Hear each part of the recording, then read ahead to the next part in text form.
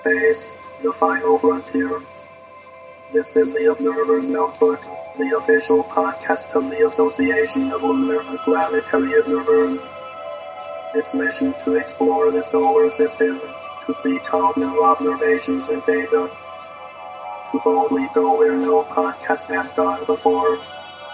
And now the host of the Observer's Notebook, Tim Robertson. Hello and welcome to episode 108 of the Observer's Notebook, the official podcast of the Association of Lunar and Planetary Observers. I'm Tim Robertson, the host of the Observer's Notebook and also the coordinator of the training program within the ALPO. Thanks for downloading and listening. The Association of Lunar and Planetary Observers collects and analyzes of various solar system bodies and associated phenomenon and publishes detailed reports concerning these bodies in its quarterly publication, the Journal of the Association of Lunar and Planetary Observers, also lovingly known as the Strolling Astronomer. This podcast depends upon donations from you, our listeners, to keep it alive. If you enjoy what you hear on the podcast, you can donate to it via Patreon. You can give as little as $1 a month.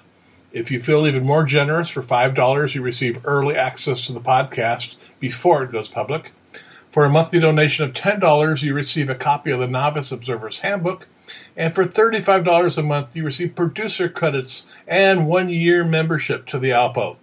You can help us out by going to www.patreon.com. That's patreon.com/Observer's Notebook. And if you'd like to join the ALPO, membership begins at only $18 a year. For more information, you can go to alpo-astronomy.org. You can also find the ALPO on Facebook. Just search for ALPO Astronomy. And yes, Observer's Notebook also has a Facebook page as well. Just search for Observer's Notebook. And if you enjoy what you hear on the podcast, please subscribe. That way you'll never miss another episode of it. And now, episode 108 of the Observer's Notebook with Jerry Hubble, and we're talking exoplanets.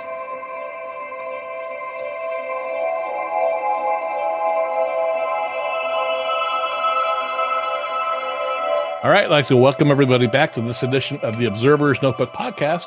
And we have with us today a return visitor, Jerry Hubble, the Lunar Section Coordinator of the ALPO. Welcome back, Jerry. Thanks, Tim. I appreciate it. I always look forward to talking with you on the podcast. Oh, thank you. Now, before we get into our topic today, why don't you just give everybody a little bit of background about yourself? Yeah, so I'm the Vice President of Engineering for Explore Scientific. That's my day job. Mm-hmm. And I've had this job for not this position, but I've been working for Explore Scientific since 2013. And I'm a retired nuclear instrumentation and controls engineer. I've got nearly 40 years of experience in the nuclear industry, plus in the electric transmission business also. I took a little hiatus from the nuclear field for my company and worked in the transmission group on the SCADA systems that control the power grid. So I learned all about that stuff, and then I went back to into the nuclear engineering group and worked there for the last part of my career. We could use you in California to help control our power grids right now. Yeah, right. Well, the high winds we're having. Our neighbors had their power shut down for 29 hours. Oh man, yeah. On Thanksgiving. Oh, really bad. Yeah, not fun. No. So I was in the transmission group during the time of deregulation when we went to decoupled the transmission from the generation and went through all that process. Back in the it was the late 90s, basically 95 to 2002 or so is when that all happened. So that's kind of cool work that I did then. But so after that, I've retired since then from the electric utility industry. And I basically started working for Explore Scientific before I retired, and then I'm taking my pension, which is really nice, and working full time for Explore Scientific. Great. Now, how's this pandemic been to Explore Scientific, the business side of it? It's unfortunately, with the lockdowns, people are locked down. Right. But they've apparently had, most people have had time to pursue their other interests, and that's been kind of a boon for the amateur astronomy business and the manufacturers, because our sales have gone, they've doubled or tripled. Oh, fantastic. Over the last year. People getting into the hobby a lot more. So I think it's a comfort thing. It's really a great psychological benefit for people to be able to get into their hobbies, and especially for the astronomy hobby, being able to take your mind off the day-to-day things and look up at the stars and understand help to understand what's going on and to discover things for yourself. That's really always a good thing. There is no stress looking up at the heavens. That's right. Very good. Very good. So so the way I got into astronomy was I started when I was, I'm 60 years old. So I grew up during the Apollo era, like a lot of people in my generation, and learning about space and the moon. And my first love is the moon in terms of observing the moon, and because of Apollo. And so I got my first telescope when I was a teenager. I actually used the telescope a little bit during grade school. We had them in our school, and I got to play with them and use them some, but not really in any serious way. And then when I was 14, I received a telescope for Christmas. That was my standard 70 millimeter Tasco, Altaz mounted telescope, which was great. And then later on, I bought myself a nicer 70 millimeter telescope on a gym mount, on the basic manual gym mount, and I used that telescope for quite a few years.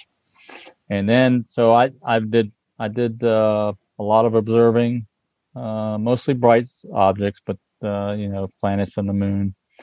But I tried some deep sky stuff, but really didn't get into it. I actually started astrophotography back then, where I was taking my Polaroid. I got a Polaroid camera for my birthday, and I was taking Polaroid pictures through the eyepiece of the moon. Really? And when I was in 1976. Wow. So I've got some of those stashed away, which is kind of cool. And then, I don't think Polaroid pictures like that age very well, though, do they? No, probably not. I haven't looked at them in a while. I need to dig them out and see what they are. Yeah, scan. But I was really into doing observations, and then my first real nice telescope I bought in 1987. When I was thick into my career and my marriage and having kids and stuff like that, I bought in 1987. I bought a Meade 10-inch Smith-Cassegrain LX5, which was pretty old. It was just standard electronic drive. But it was I used that system visually for several years, and then I got out of the hobby after like 4 years or so, and then I got into flying. Finally got my pilot's license and got into flying real heavy after that. And that's an expensive hobby.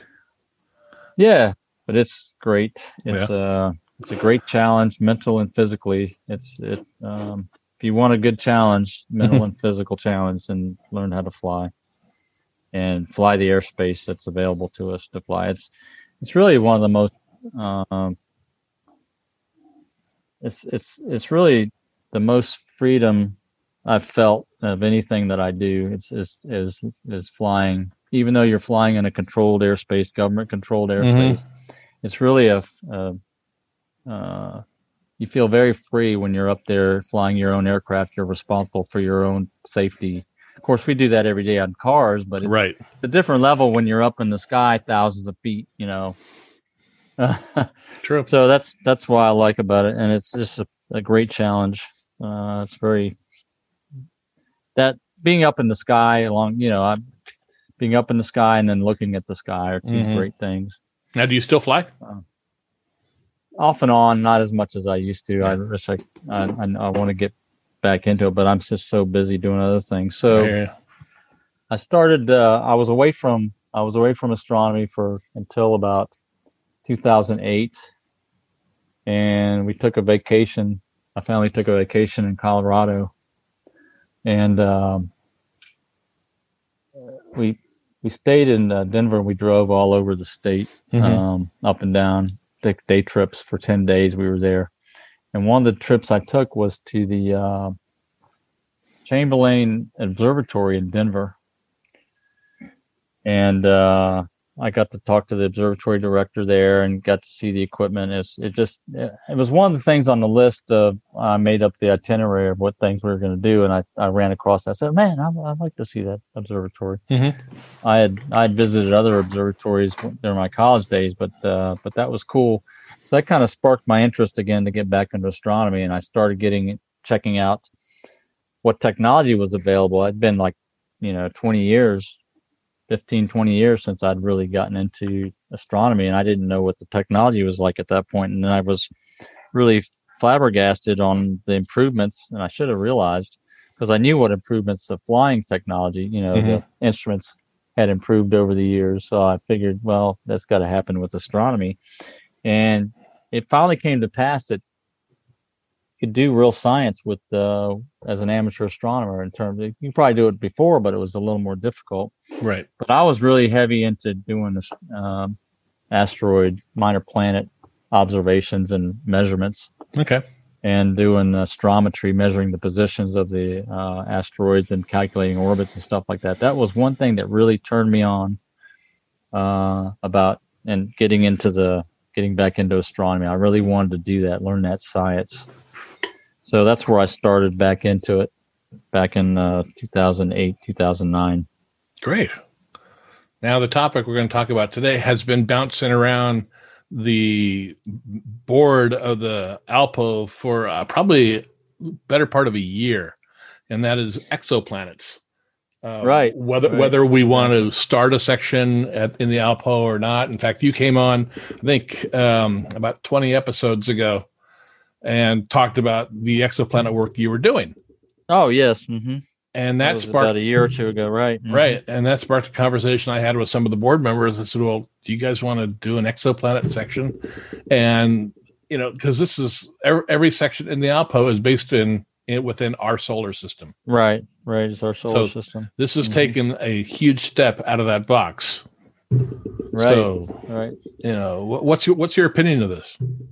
Well, I started talking to Dr. Mike Reynolds about 2 years ago about it when I first, because I got into exoplanet observing almost 3 years ago.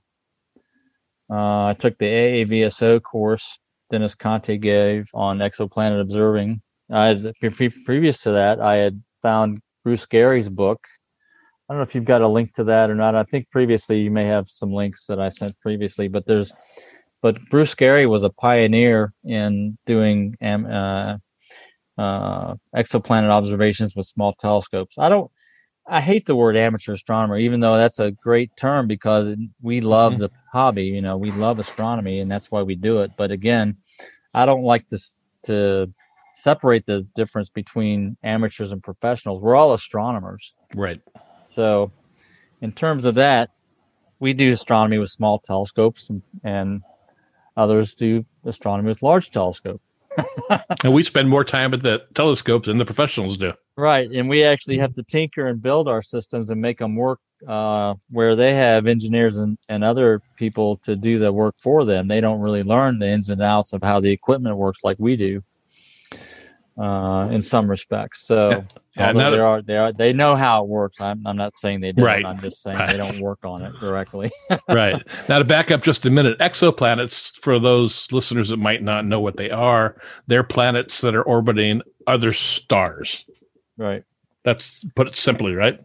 And exoplanet is a shortcut way of saying extrasolar planet. Okay. That's exactly right.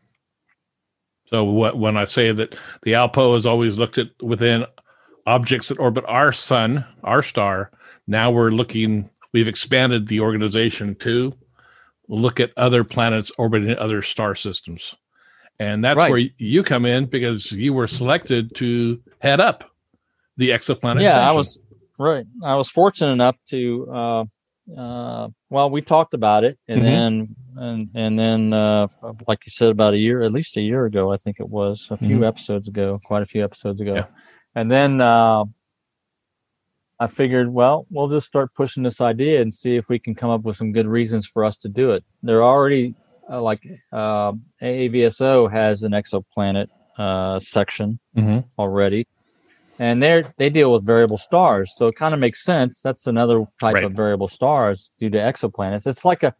It's almost like a subsection of a binary star system, except the binary or the other bodies that are in orbit are smaller than a second star. And they don't give off their own light. So, but it's similar in that regard. For us, it's a totally different. It's coming from of that. They're coming it from this variable star position. We're coming it from the fact that we're a group that studies lunar and planetary objects. Right. So that got me thinking, well, we're ALPO, we're the Association of Lunar and Planetary Observers. Exoplanets are planets. Why don't we observe them and our members contribute? So that was my initial thinking about why we should be doing it as a separate organization. There are, like I said, there are other organizations that do this work with their members. I've been looking at the British Astronomical Association. They've actually got an exoplanet section that they added a year ago, or almost 2 years ago, I think it is. And a fairly famous minor planet observer, Roger Dymock, heads that group. Because I think that's because observing transits, exoplanet transits, is similar. The techniques are similar, although they're different in a lot of major respects. They're very similar to measuring minor planet light curves. There are some differences, but again, and we're talking about using the same equipment that people use pretty much for their not just for science imaging, but also pretty picture imaging. You can use a similar or same equipment to do science that you do beautiful images with. Also, there's some tweaks and some techniques that you learn. So the differences are in the techniques. But overall, the reason that we need to, that I thought we should have an exoplanet group section in our organization is because there's two drivers. One is that the professionals that get paid to do science all the time, astronomy science, their equipment is discovering thousands of these objects. They're in the discovery mode. Okay. And I'm involved a little bit with that, and we'll talk about that later. But they require, all these objects require a lot of follow-up work. And that's where we come in. And the more the merrier. We need to do follow-up work. We have plenty of objects to observe. Not everybody has all the opportunities in the world to observe them. So we spread this work around and get people trained up that are interested. That's a good thing. So the way I look at it, the more the merrier in terms of the different groups that are involved. That's true. Yeah. And it's I think the last section the ALPO added was our meteor section, which is studying meteors that have landed on the Earth, which is, we had the same discussion with that section started too. Well, it's lunar and planetary, but these are things that are on the Earth.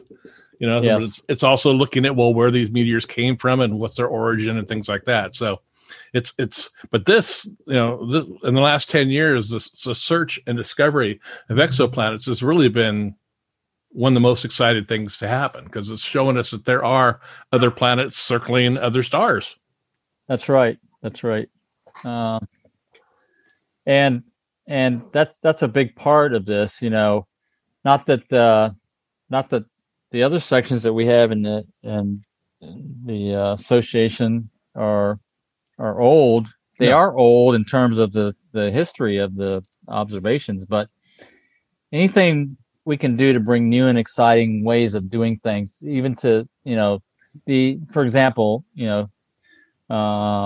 we've had great technology over the last 20 years that's allowed reinvigoration of Jupiter and Saturn and the other planet because of the webcam and the software we have available to do really, really high resolution imaging from the Earth. The images of Mars just went through opposition, and the images that we're looking at now, taken from Earth of Mars, rival any image that we saw from spacecraft years before. Oh yes, it's just amazing ingenuity of amateurs and professionals to bring this technology, and so there's other ways to reinvigorate our sections. That's one of them, is to bring new technology to the picture to where you can add, and we've done that also with the lunar section. I've tried to, and several times I've pointed out some of the tools that are available to do lunar, not just imaging and high resolution imaging, but also measurements. And that's with the Lunar Terminator Visualization Tool, the LTVT tool that we have available on the site on the lunar section page. That's something that to me has really been a cool thing, to be able to do actual measurements from our images, and to just to understand and learn more about the topography of the moon. That's what it's all about. Right. And so in this way, we're bringing new technology, but we're also bringing in a brand new class of objects that we previously had not been able to understand or observe at all as small telescope operators. Now, you mentioned that the work will be similar to what's done with the minor planet section, light curves and things like that. And the difference is minor planets, the light curve is not it passing in front of another object. It's the rotation of the minor planet to help identify the rotational period of the minor planets, and also its geometry. That's right. That's really a neat thing. When I first learned how to do that, I just thought it was amazing. It's amazing totally what we can do with just simple light measurement. It's just so much into information in that light. Not just, spectroscopy is a huge thing. That's what started astrophysics, of spectroscopy. But even just simple light brightness measurements, photometry, you can learn so much about an object and different things. And you take the measurements and the data and you apply some critical thinking, and now all of a sudden you understand a whole lot about what the object is, even if you just gaze at it and it just looks like a spot of light, a little dot. It's just amazing over what you can do. So that's what we bring to the picture here. Like you said, minor planet observing has got a long history in the small telescope field. People doing this work, actually discovering, until about 20 years ago or even 10 years ago, people were regularly discovering new minor planets with small telescopes. And unfortunately or fortunately, however you look at it, we need to understand what objects are out there because of the dangers to the Earth. But I think the discovery phase for most amateurs is out of the picture unless you have access to a very large telescope somehow. That's true. And light curves and the difference magnitude of these objects really came to light about a year ago with Betelgeuse. A lot of people discovered that this type of effect happens in our night sky, and it's common. And it I mean, we did a podcast specifically just on Betelgeuse because I was getting tons of questions on it too. I said, I just got to do something on this. So it's doing light curves, and it's fairly simple, isn't it? Yes, it is. And the key thing that I think the exciting thing about it is that, most people get into astrophotography. They start with the beautiful images because they're so spectacular to look at, and to actually create your own, gather the photons yourself and create the image. It's great. But then it's kind of static too.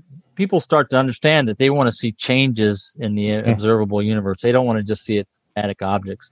They want to see actual changes that happen right now, or for us right now. It's happened in the past, but we detect it and measure it right now. That to me is the biggest thing that drives science is measuring changes in the dynamic universe, and the fact that our universe is dynamic and our solar system is dynamic. And we can actually see the dynamism of the solar system through our own personal observations. That's what's cool about it. Yeah. Now, what type of equipment are we talking about that people are going to need to help contribute to this section? So the equipment, most people have the technology today to do these measurements. There's I would say 90 to 95% of it. There's some technique involved, there's some analysis involved, and other things to learn. But the typical astrophotographer that's out there using small telescopes, and we're talking small. I used a 6.5-inch refractor, a 6.5-inch telescope, and the reason is because the exoplanet stars, the host stars are fairly bright, and that's what's geared towards and we've had 2 science NASA missions specifically for exoplanets. The first one was Kepler, which observed a patch of space in Cygnus that was a long-term study and survey of that area of the sky. It just focused on that. And then you got TESS just completed their 4-year. They're starting a second phase of the mission, or second mission that mirrors the first mission, where they observed the southern and northern hemisphere. But those were discovery missions, and they were the thing about the TESS mission especially is that they were focused on the closer, brighter stars, which lends itself to smaller telescopes. And in fact, the TESS mission satellite used 4 wide field telescopes that were 4 inches in aperture. Really? Yeah. So the discovery phase was using these small telescopes. That means that amateurs can observe these same objects that they detect. Now, they were very wide field telescopes because they're doing an all sky survey. And they were kind of like the finder scope for new exoplanets. They just detected transients, but they couldn't, because of the plate scale of the images, they couldn't determine exactly which star had the exoplanet. And they looked for fairly generic changes in the brightness of the star over time. And they could not determine directly from the test data whether it was a variable star, whether it was a eclipsing binary, which is really an eclipsing binary looks very similar to a exoplanet, except in certain very specific respects. So there was no way to know. So the TESS mission necessarily always had a follow-up mission, ground-based follow-up portion of the science mission also, which was the first specifically. I don't know if it's the very first, but it was one I've heard about that NASA specifically said we will be enlisting ground-based observations as part of this mission, and we will be inviting amateurs directly to provide support for the follow-up mission. And that goes on today. So the follow-up mission is not just to verify objects that TESS initially discovered, to say, yes, this is an exoplanet, or no, this is an eclipsing binary. TESS also require the data that once you do this discovery and you say, yes, it's an eclipsing binary, you can put it in your eclipsing binary program, or it's an exoplanet, we need follow-up. You need follow-up work from the ground for long-term, because the ephemeris of the exoplanet might change from the initial observations. We want to see changes in the orbit of the exoplanet itself. And it's similar. It's very similar to what we do with minor planets today. You do follow-up measurements of minor planets to make sure you nailed the orbit down, and you don't lose track of it, right? Mm-hmm. That's kind of what could happen with exoplanets. If you don't nail down the orbital period, especially for longer-term exoplanets that are not just days between, most of the exoplanets that have been discovered have very short orbital periods of a week, 10 days, 2 weeks, maybe a month, something like that. But that's based on the cadence of the discovery. There could very well be exoplanets that you could detect in those same systems that have orbital periods of a year to 2 years, whatever, and they'll be discovered in the future. And so you don't want to lose track of those because you don't have very much opportunity to observe those very often. So you really need long-term follow-up work on all these exoplanets. I take it that's one of the goals of the section. That's right. That's exactly right. So the main goal, one of the major goals is to provide tools to the membership, tools and techniques to the membership to provide effective follow-up observations to help refine the ephemerides of the planets. When I'm talking about orbital period, and nail down changes in, refinements of the size of the planet and the mass and all that stuff, you can effectively do those measurements as an amateur. Now, are you going to have a handbook available to members of the section or some training available? Yeah, there's going to be both a handbook. I've actually done quite a bit of writing on this because I'm involved with a remote observatory that we built here. It's been in operation for about 5 years called the Mark Slade Remote Observatory. And 3 years ago, we started we joined the TESS mission follow-up team as a group to provide these type of observations for TESS, for the TESS mission. And I wrote a bunch of procedures and some other things, and I'll be turning that information into a handbook for the ALPO. Okay. That it's going to take some more work.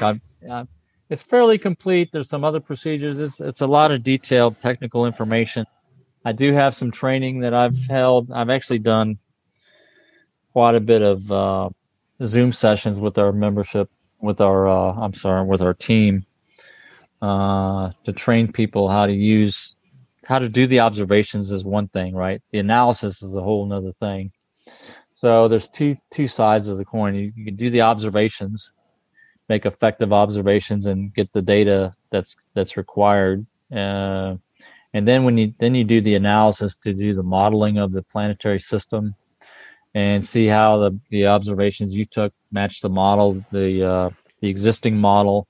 If there's changes to the model in terms of, like I said, the size of the planet, or what that you measured in the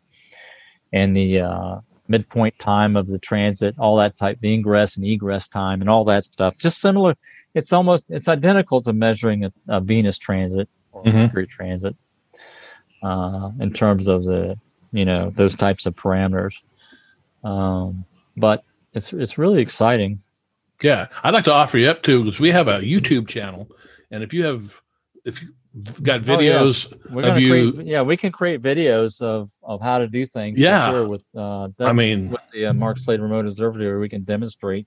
That would be incredible. These techniques. Yeah, that would be great. Yeah, we can do that. Great. Put that on your calendar. Let's do that. One more thing to do.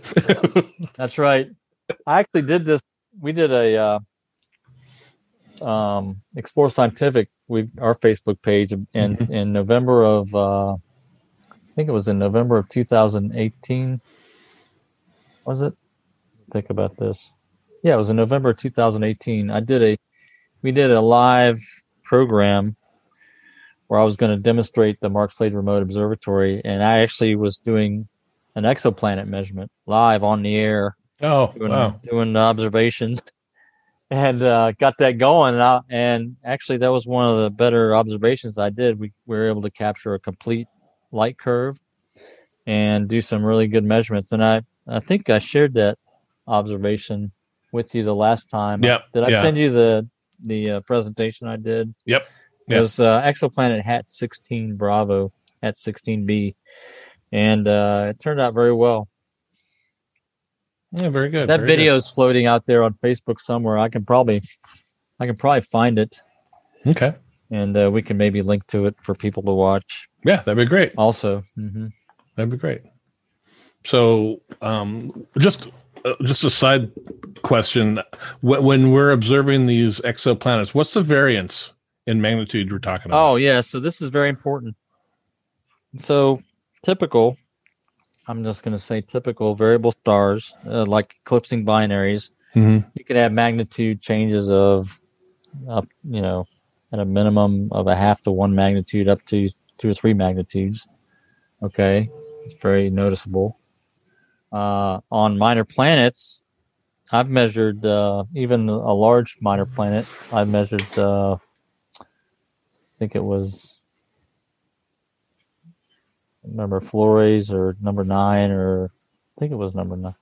I can't remember exactly, but it was a fairly large, roundish, I guess I should say, minor planet. It wasn't one of the smaller ones that are really brick shaped or really have a big light curve. So this one I was measuring, and I thought it was going to have a fairly shallow light curve, but it turned out to be 0.4 magnitude change, even with this larger asteroid, minor planet.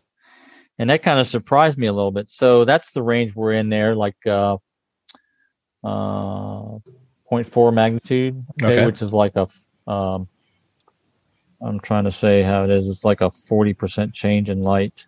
Right. Okay.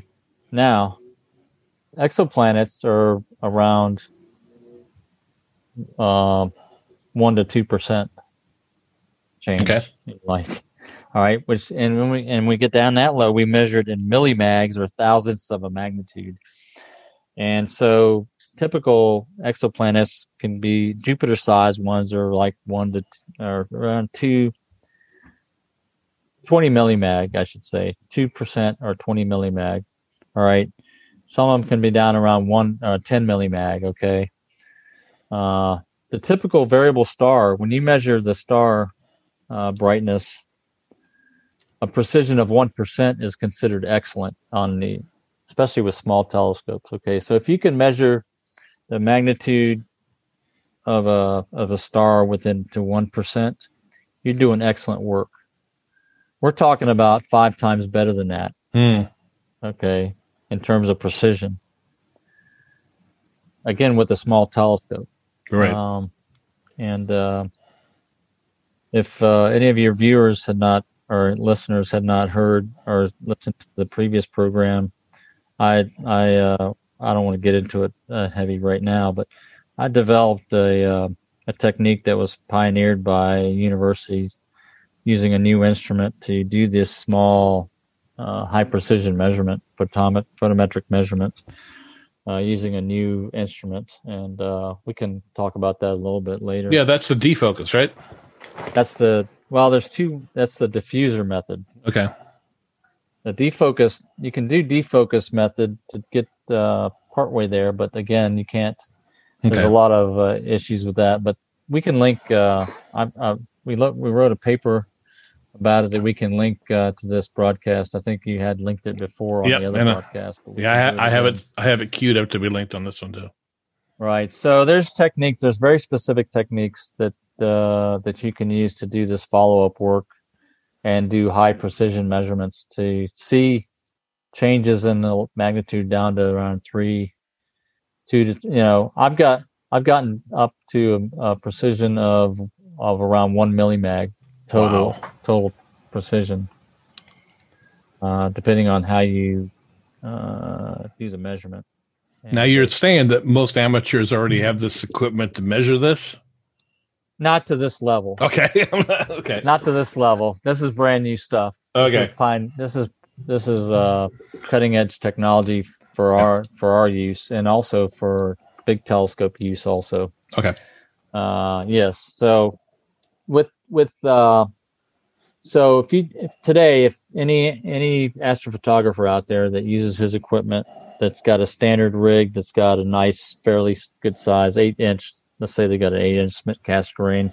They've got a nice Astro camera that's got a thermoelectric cooler on it. They've got they can do photometry. Let's say they've done some variable star photometry, or they've done some minor planet photometry.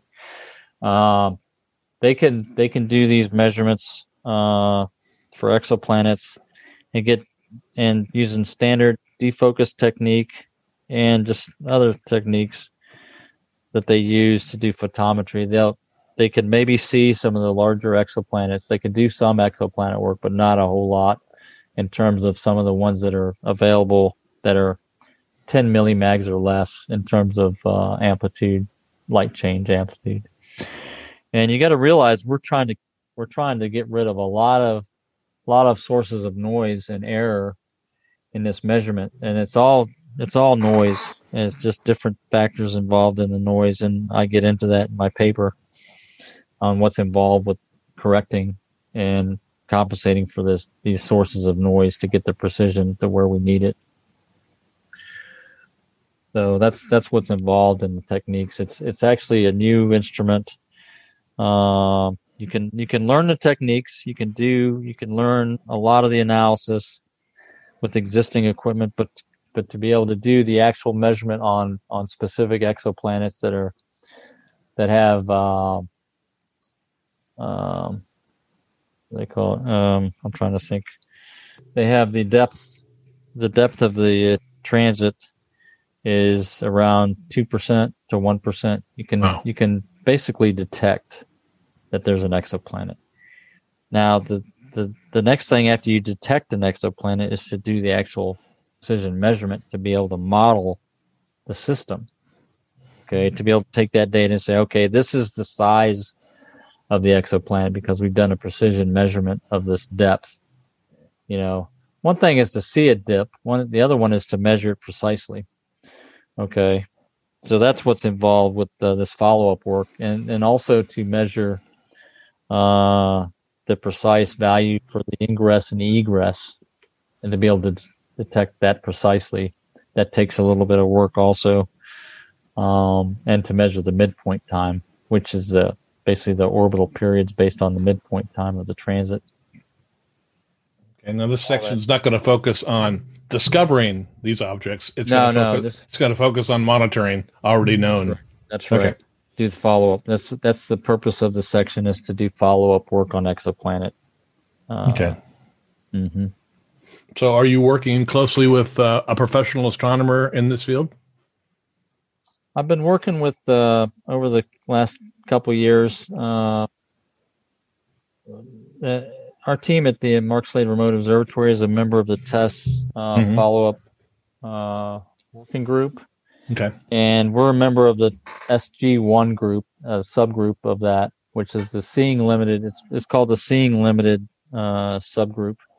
And basically what that means is that you can do observations that are only limited by your local seeing. And I'm talking about scintillation. If you don't know what seeing is, it's a scintillation of the stars. And there's ways around it. There's refractive error in the scintillation that causes scintillation. But again, we've developed techniques and tools to get around that. Okay. But again, we're always limited to seeing limited because they're actually visual type of light measurements. They're not spectroscopy measurements. They're just photometric, basically ground-based photometric measurements is what the Seeing Limited group is all about. And I've worked with them. The leader of that team her name's Karen Collins. She wrote. She was involved with the writing, and I think she was a principal investigator for creating an analysis tool for exoplanets and actually other light curves you want to analyze called Astro Image J, which I think I referred to in the previous broadcast.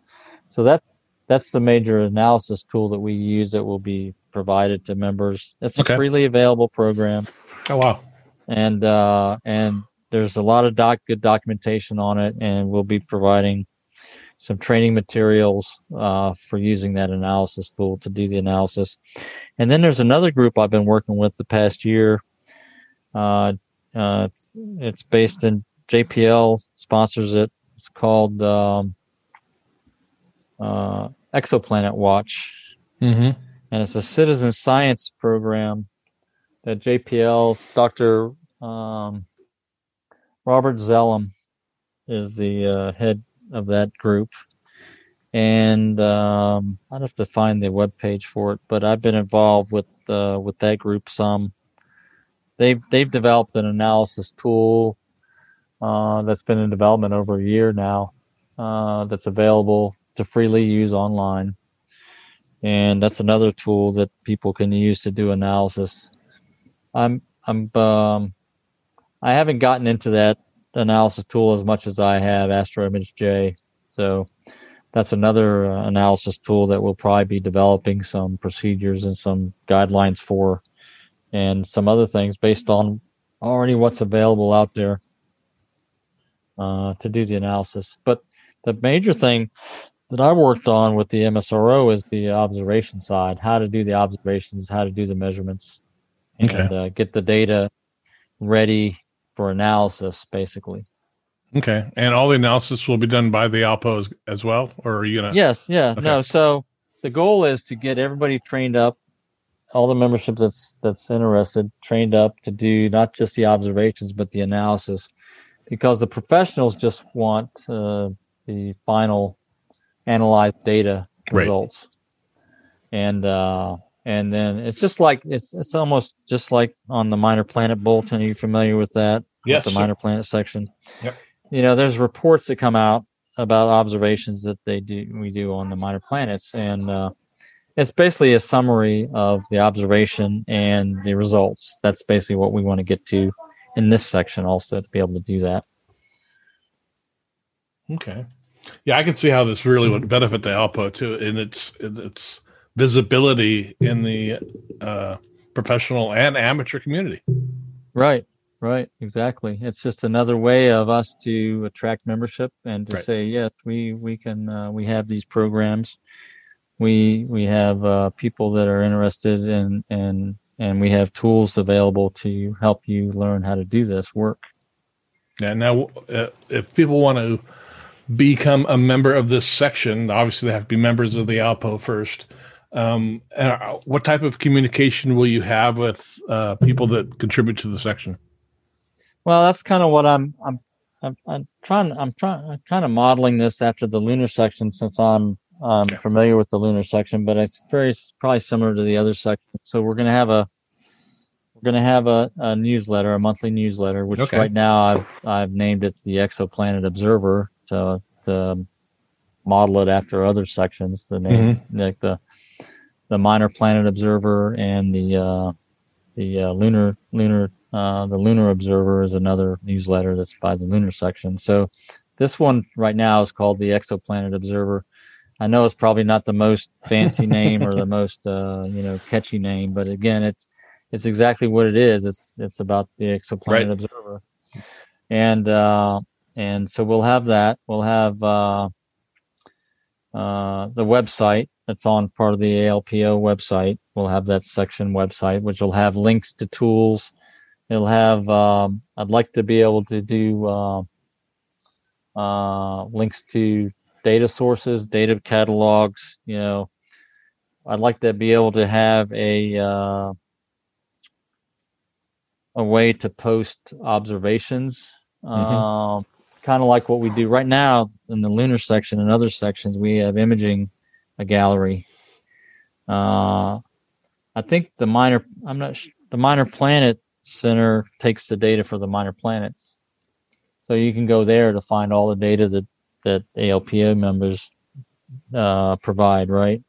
We don't. I mean, there's ways we can provide, and this is part of the tools also that we'll provide, is how to report your observations to these professional groups that take the data, like the test mission. Like there's other groups out there that will take these observations. The AAVSO has developed a database to take observations of minor planets. We may decide to contribute to their database. I'm not sure. We'll have to see what our members think about in the future about having our own local database we're going to have something that we're going to say, these are the observations we did. Right. And they'll be sent to the everybody else in the world that wants our data, basically, is what it'll be. And we'll have to work out procedures and methods for that, for any of the groups that we'd identify that want to take our data. And the observations will also be published in the journal, correct? Yes, exactly. Right. Mm-hmm. Okay. They'll be, yes, exactly. So when do you think you'll be officially kicking off this section where you have all your all your plans and your documentation set up? Well, I'd like to start off earlier rather than later. So all the documentation may not be 100% complete. In fact, I know it won't be 100% complete. What we like to do the first quarter of next year will be the kickoff quarter, where we'll start advertising it and getting people to join up, and then we'll get people. We'll probably, I don't know. I guess I'd like to appoint an assistant coordinator. 1, 2, 3. I'm not sure. I know there's different sections. There's different subsections to the exoplanet section that I'd like to have. Maybe one's the observing section or the observing group in the exoplanet section. One's maybe the instrument and equipment group, and then the other one might be the analysis group. Yeah, because everybody like that. Not everybody that makes observations likes to do the analysis. Right. Yeah. And some people, right, exactly. And then some people that just want to do analysis and take our data and do the analysis for us. So that would be good. The people are interested in these different parts of it. And there's probably going to be a group for reporting, Who's going to create the final reports to send off to all the other groups that want our data. So I'm thinking it's going to be something like that. Now, I don't know how many people are actually going to be committed to joining and doing whatever needs to be done for this section. That's what this first year is about, I think, is seeing how much we can get done in the first year. But again, it's going to take a group effort. I'd like to appoint at least 2 assistant coordinators to start with, to help with the workload. I've got a lot of material that's available that I can send to everybody that's interested and get their feedback on it. But we need to, and probably first thing I'm going to do is develop an outline for all of our documentation and the different parts of the documentation and the training. That may take also a training assistant training coordinator or something, assistant coordinator for training. I mean, it is a lot of work. I'm not sure. I'm not familiar with other sections on what they've had to do to get something like this started. Of course, a lot of our stuff was started a long time ago. Right. So, well, modeling after the lunar section is a good idea because they're doing a really good job. There's a lot of different coordinators there, assistant coordinators to do things, and but I think a big part of this at least at the beginning of this exoplanet section is going to be training. I think that's just to get people up to speed. That's going to be a big part of the mission for the group. I agree. I agree. Wow. This is great. I'm really excited about this. Yeah, I know. I want to enlist your help on it. I don't know. Sure. Do you want to be an assistant coordinator? We'll talk about that offline. I got a few things. I'm still working. Yeah, I know. Me too. Yeah, that's true. Yeah. Yeah. Well, do you have anything else you'd like to add about the section or yourself? Let me see here. So I think a big part of convincing the ALPO board of directors was talking about what are the benefits to the members, what are the benefits to the ALPO. We talked a little bit about that. This provides another avenue to promote the ALPO and provide another way to recruit members to the organization. And it's another way to highlight the good work that the ALPO members do. True, very true. Part of the organization. The other thing I think for members, the member benefits of joining this group is, of course, the newsletter. They'll get the monthly newsletter and understand and the newsletter is going to be a little bit different than the Lunar Observer. I'm going to include, like I said, major sections for the observations that we receive. That's always going to be the thing. And then we're going to have an equipment section, techniques section, equipment techniques. And then we're going to have, maybe some other sections like the training for sure. We're going to have a training section where we'll go over a topic each month about how to do either the observations or the analysis, that type of thing, I think. And that's going to be, this is all in the newsletter. In the newsletter, right. Okay. And there's no charge for the newsletter?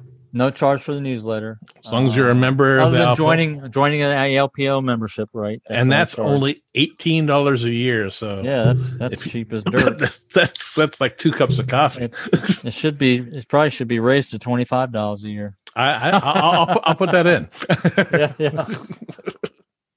Yeah. No, it's an exciting. I know we got a lot of members that are a great, membership. We don't want to make it costly for people to join and to contribute. It's true. That's true. And this is an exciting new endeavor for the organization, which really is very exciting. Yes. And I think we picked the right. I think we picked the right guy for the job too. Well, I appreciate that. Nothing's turned me on in astronomy since asteroids. Since I got into exoplanets. I mean, it just really. Of course, it's new and exciting. It's alien life possibility type stuff. It's like, Star Trek type stuff. Yep. It's really why people are interested in space and science to begin with, probably from science fiction.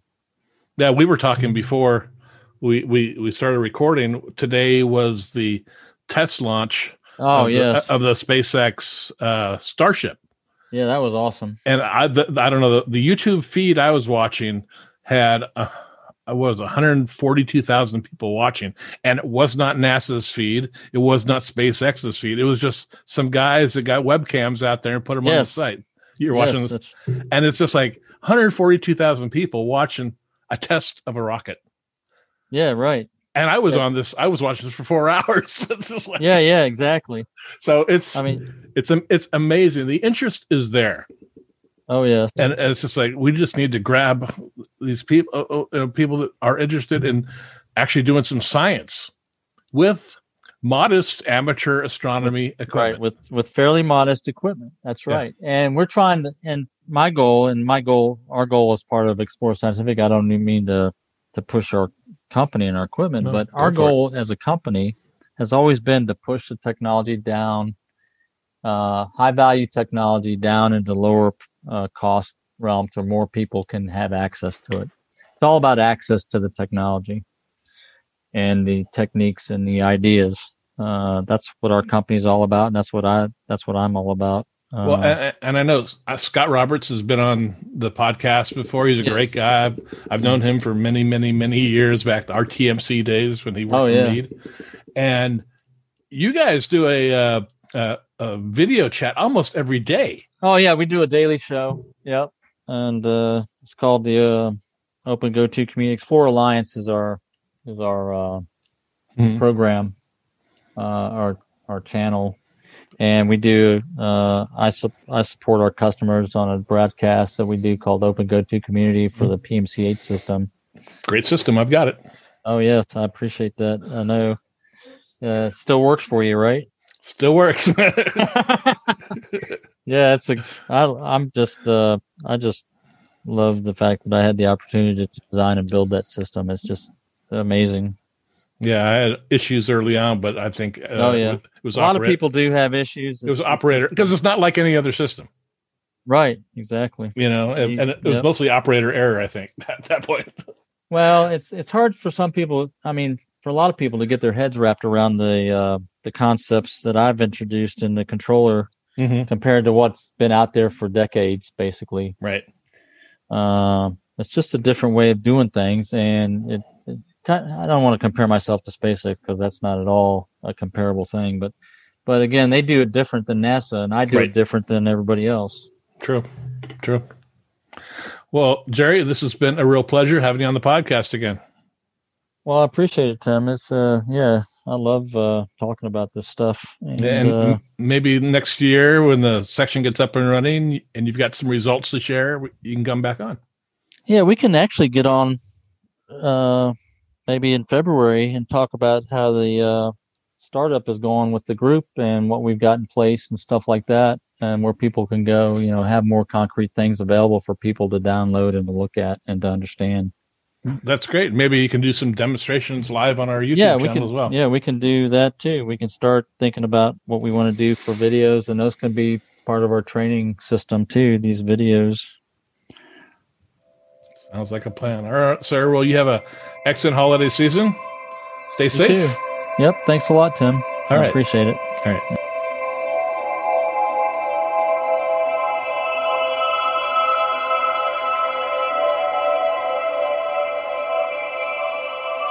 Well, that'll do it for this episode of the Observer's Notebook. I really want to thank Jerry Hubble for coming on the podcast. And I'm really excited about this exoplanet section. I want you all to check it out. We upload a new episode of the Observer's Notebook on the 1st and 15th of every month. You can subscribe to us on iTunes. If you do, please rate and review us. I really appreciate it. And you can also listen to us on Apple Radio, iHeartRadio, SoundCloud, Spreaker, Google Play, Stitcher, and the Amazon Echo. You can help support the podcast by donating to it via Patreon by giving up to $35 a month, where you receive 1 year's membership to the Alpo and also producer credits on the podcast. And with that, I want to thank the producers of this podcast, Steve Siedentop and Michael Moyer, for their generous support of the Observer's Notebook. Thank you very much, gentlemen. The link for Patreon, as well as the link for the Alpo, is available in the show notes. If you'd like to get a hold of me, you can email me at cometman@cometman.net, or you can grab me over at the Twitter at @ObserversNBPod. Until next time, my hope is you always have clear and steady skies. Thanks for listening, and stay healthy.